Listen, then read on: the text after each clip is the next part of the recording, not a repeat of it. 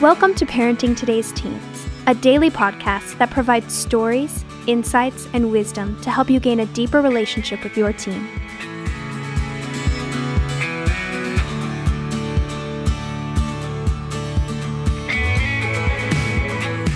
On today's episode, Mark Gregston answers some of your most pressing questions. Let's hear what he has to say. It is a cold day in East Texas. We got 2 inches of snow last night. Electricity is off all around us, and I get to spend my birthday recording and answering some of your questions, and so I couldn't think of a better way to spend a birthday.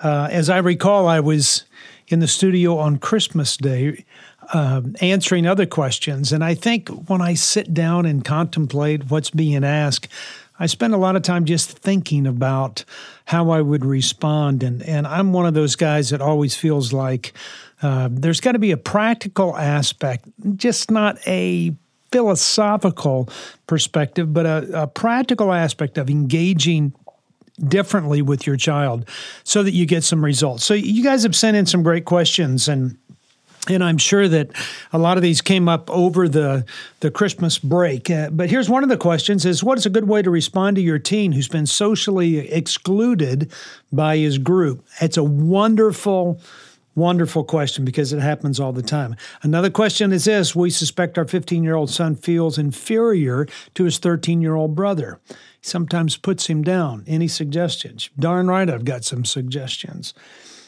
Another question is this: how do I start a conversation with my college student that has been home since Thanksgiving? I read her diary a few weeks ago and I found out some things that might be harming her body. How do I engage her and start a dialogue? Great question.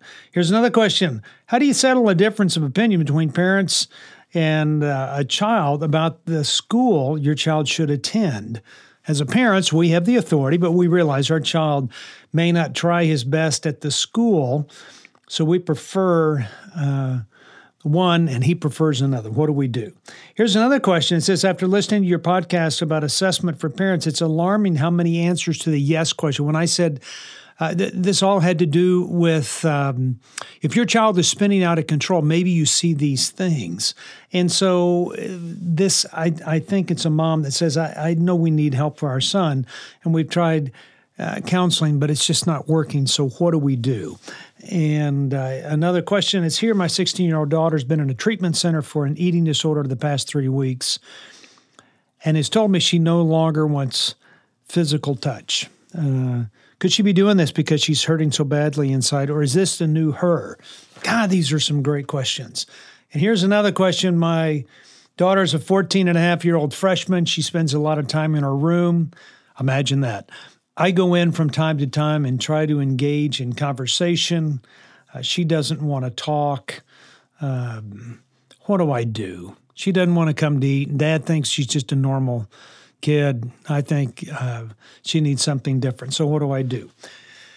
Those are some great questions. And what I'm going to be spending some time doing is maybe taking a couple of minutes to give you some quick insights on any one of these. And so here we go. So the question is, what's a good way to respond to your teen who's been socially excluded by his group? This is how you respond. I mean, this question did not say how old this young man is, but I take it that it's a guy because it said excluded by his group.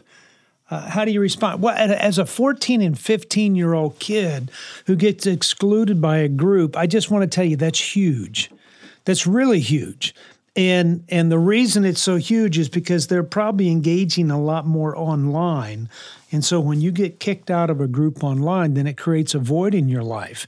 And remember those images and how you appear online. I mean, there's a challenge, there's a compromise, there's a comparison that is going on all the time online.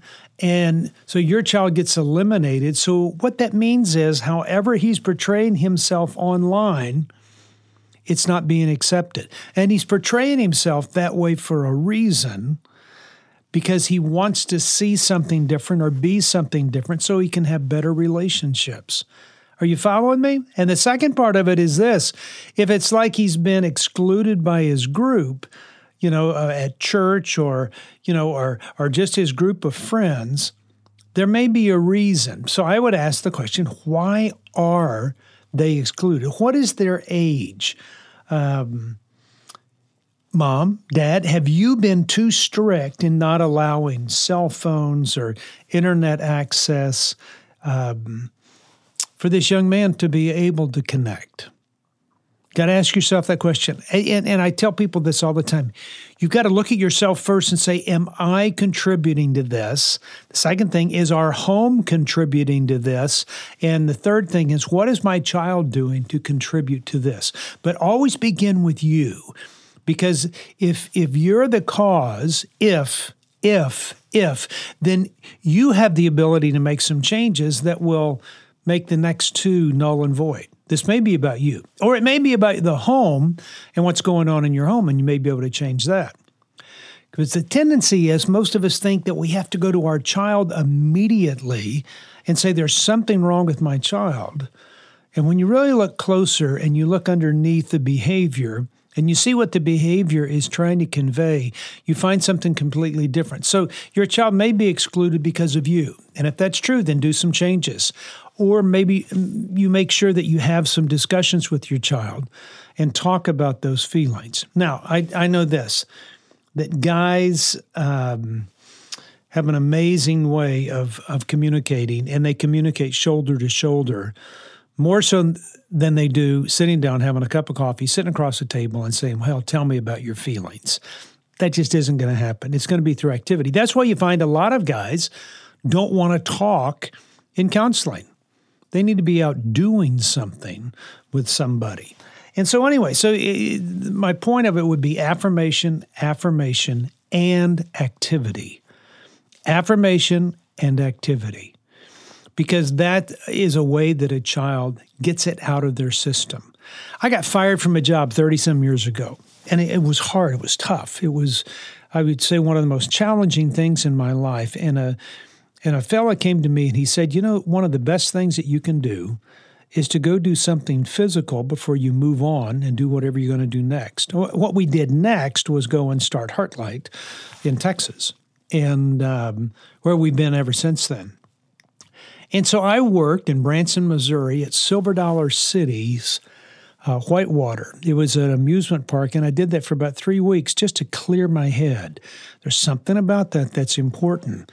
And I think guys have a tendency to want to flesh it out.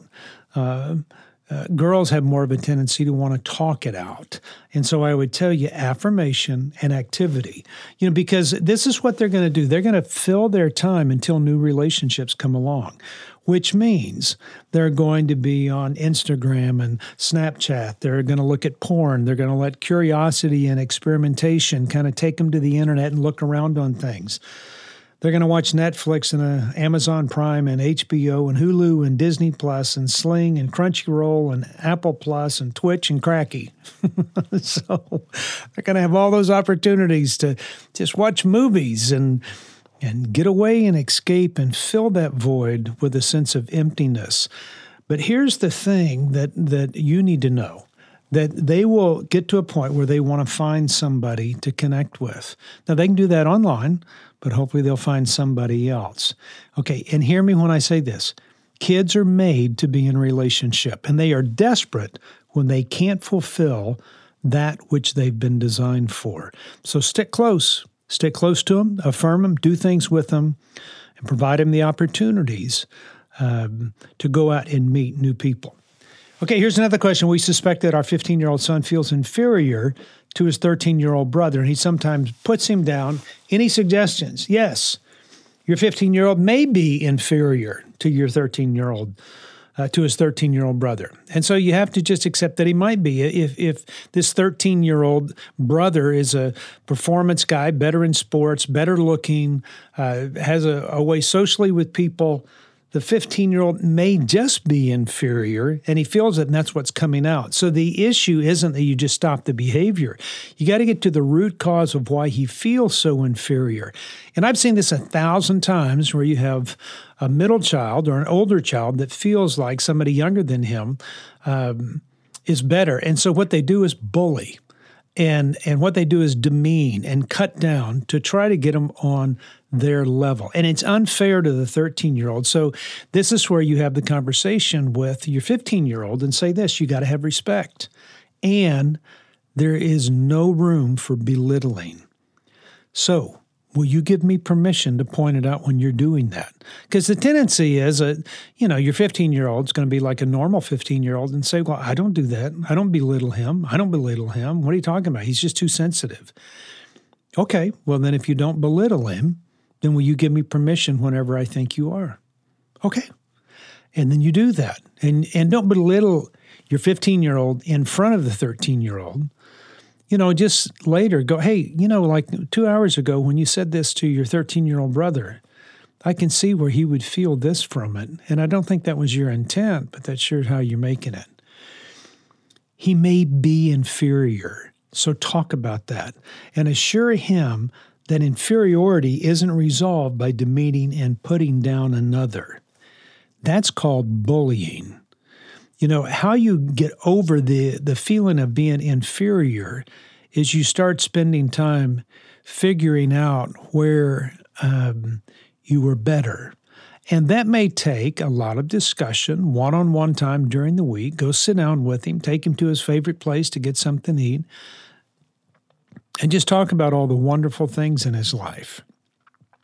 And if that doesn't help in giving him a new perspective, then he may need to go see a counselor and spend time with that counselor and get to the root issues of it. But I would put consequences on every time that the 15-year-old is cutting down his 13-year-old brother, and I would put consequences on every time the 13-year-old brother is provoking the 15-year-old. Here's another question. Somebody says, how do I start a conversation with my college student that's been home since Thanksgiving? I read her diary and I found out some things that might be harming her body. Usually I'd tell you this: Mom, Dad, shame on you for reading her diary. If she's off at college and writing down her thoughts, she could be doing a couple of things. One, she could be just sharing and trying to get it down where she can process what's going on. That's the neat thing about journaling, is that it's a way of processing. I speak my comments and I say things and I get other people's reflection and ideas and thoughts. And some people don't do that. Some people just write it down. And so she's doing that where she can help process what's going on in her head. Either that or she's trying to create a world that doesn't exist and feels better about it when she can write it down and make herself seem a little bit different. It's no different than when a girl starts publishing pictures of herself that make her feel, for in whatever terms, prettier, or smarter, or better, or having it all together. But I think I would engage with her a little bit different. When you ask the question, how do I engage her and start a dialogue? I think I would start in some of those special times that you have with her, when it's the right moment. I would say, hey, what is something that you know that I don't know about you? Or you may say this: if there was something for me to be concerned about with you, what would that be? Or this: hey, I'll give you $100 if you tell me your deepest secret, something you've been hiding. Would you take it? And there's something, if she goes, no, I wouldn't take it, then what that means is there is something there, but it's just not enough money. What about $1,000? Now, she might do it then. So I would ask the question, so how much would it take for you to share that dark secret? What you're doing is letting her know that you are safe to talk about things. Now, if you're not safe because you've always rattled off every time your daughter shares something with you, or you tell somebody else, or you shame them, or You give them a consequence. Then there's probably a reason why they don't talk to you and they would rather choose to write it down in a diary. So your intent is to try to just create an atmosphere. We can talk about these things. And what I find is usually the best way to create that atmosphere is me sharing something about myself that they don't know. Because what it's saying is, hey, you can share things and you don't have to have it all together. And you create an atmosphere where they can share things. Maybe ask her this, hey, if you can get help with one area of your life that would change your life forever, what would that be? And she may come back and say, I don't know. What would it be for you, Mom? What would it be for you, Dad? So be prepared to answer that. Or ask this, hey, if you can snap your fingers and have something different in your life, what would you snap for? See, what I'm doing at this age of a child that's been off at college and has come home, they're not sharing things with you for a reason. And what you've got to do is change the atmosphere and let them know you want to treat them differently. They may be thinking of you as they did when they were in the 9th grade and the way you responded then. You got to let them know somewhere that, hey, you're 19, 20 years old now. We don't have to have that kind of relationship. I want a deeper relationship. And it doesn't mean I want to solve all your problems. It just means I want to be a part of you while you deal with your problems. Hey, here's another question. Somebody said, how do you settle a difference of opinion between a child and parents about the school your child should attend?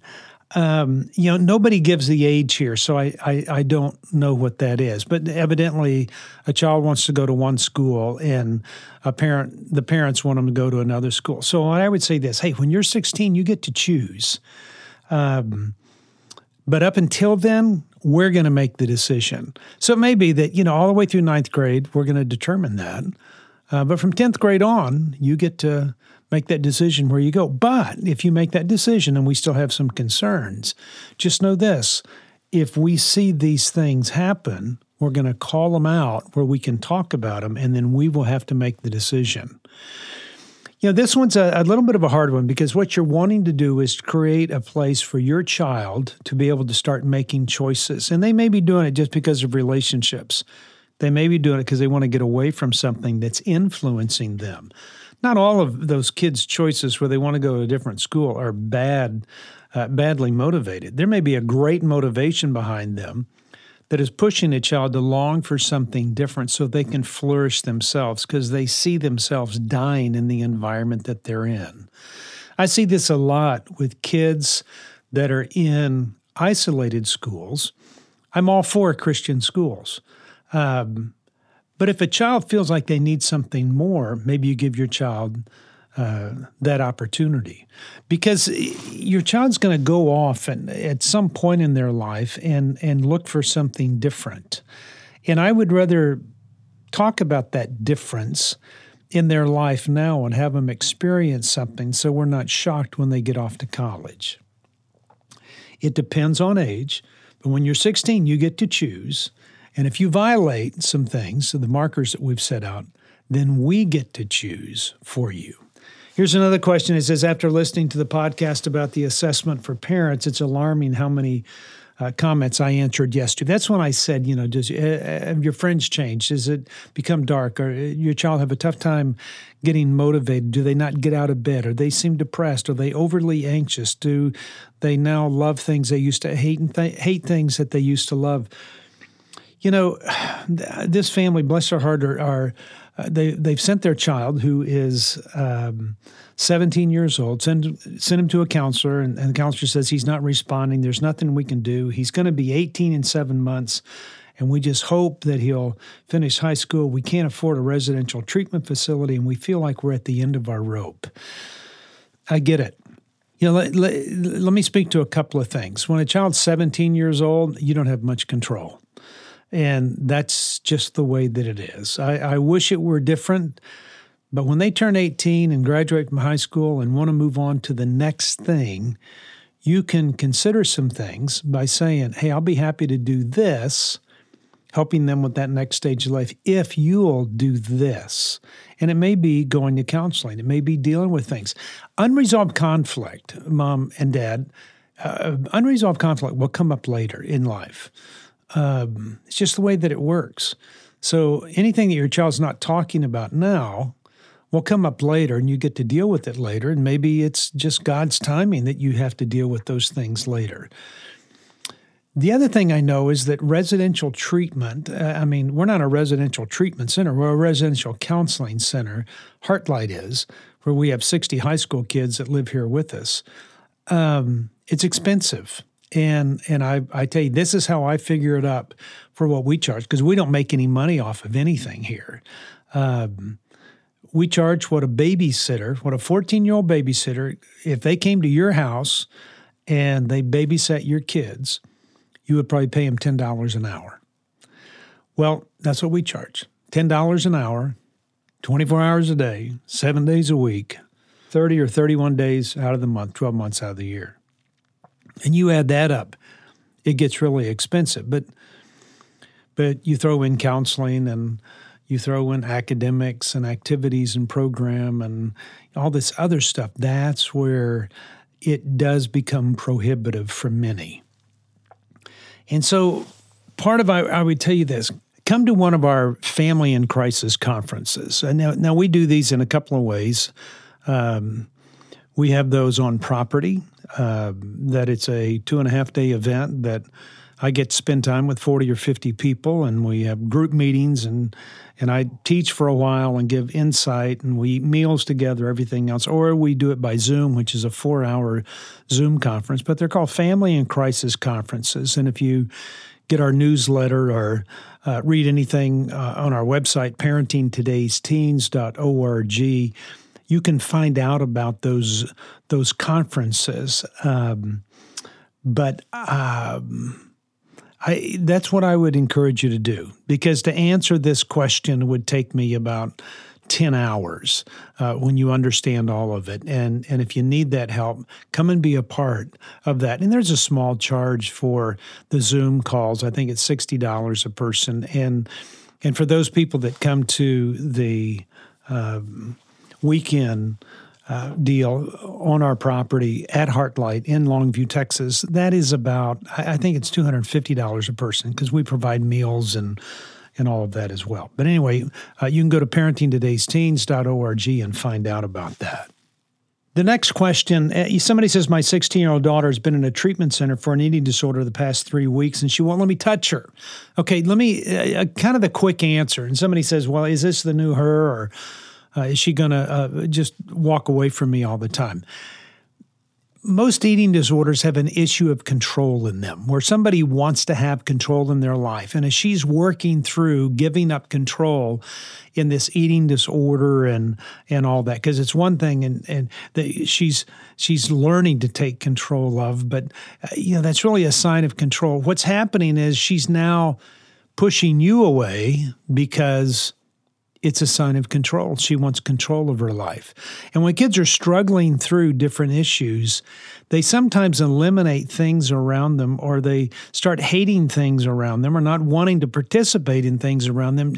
Not because they don't want those things, it's just because they want to show that there is some control in their life, because there isn't a kid that I know that doesn't want control in their life. It might be the new her temporarily, but I think it can change quickly. Hey, here's another question. My daughter's a 14-and-a-half-year-old freshman. She spends a lot of time in her room. I go in and try to engage. She's never interested. I invite her. She's an outdoor girl. She wants to go mud riding. That's not really an option. She likes to hunt, but there's only one weekend left in the hunting season. My husband thinks it's kind of normal. What am I supposed to do? Okay, let me give you a quick answer. There is some normality in this. A 14-and-a-half-year-old girl, this is how they behave. And I would tell you this, and I would say this to your husband as well. Don't make something bigger than it is, but don't overlook something that is bigger than you think. There may be something going on, so don't just ignore it and say, well, it's normal. But don't make something out of it where it may just be totally normal and somebody's making a bigger deal out of it. I hope you can hear that. But I think there's a lot of typicalness of a 14-and-a-half. Of a 14-and-a-half-year-old girl. But I would encourage you to do this. If you feel like it's important to have her come down and eat dinner and she doesn't want to, your husband goes, well, it's kind of normal for her to eat in her room, then I would just like for you to do that 2 times a week. Just 2. And if we can do that, then I'll be happy. Yeah, there's a reason why she wants to isolate. There's a reason why she doesn't want to be with you guys. That's what you need to be looking at and see if there's anything about you, if there's anything about your home, and then if there's anything about her that needs to be dealt with. And the final thing I would say about this, go buy a 4-wheeler and go mudding with her when the temperature warms up just a little bit. Hey, I hope this answers a lot of your questions that you sent in. It's a little bit longer this time, but please don't hesitate to ask those questions that you might want some insight on. Hey, you can get our parenting newsletter. It's called Parenting Today's Teens. Sign up for that newsletter. Spread it out to people. Send it out to people. I mean, forward it on to your church group or your friends and share it with people. It is chocked full of resources that we shotgun approach things and have articles that are different, not always targeting problems, but targeting just the real issues of parenting teens in a contrary culture. So take advantage of that. You can sign up for it at parentingtodaysteens.org. Hey, I hope you have a great week, that you enjoy this little cold spell we're going through. God bless.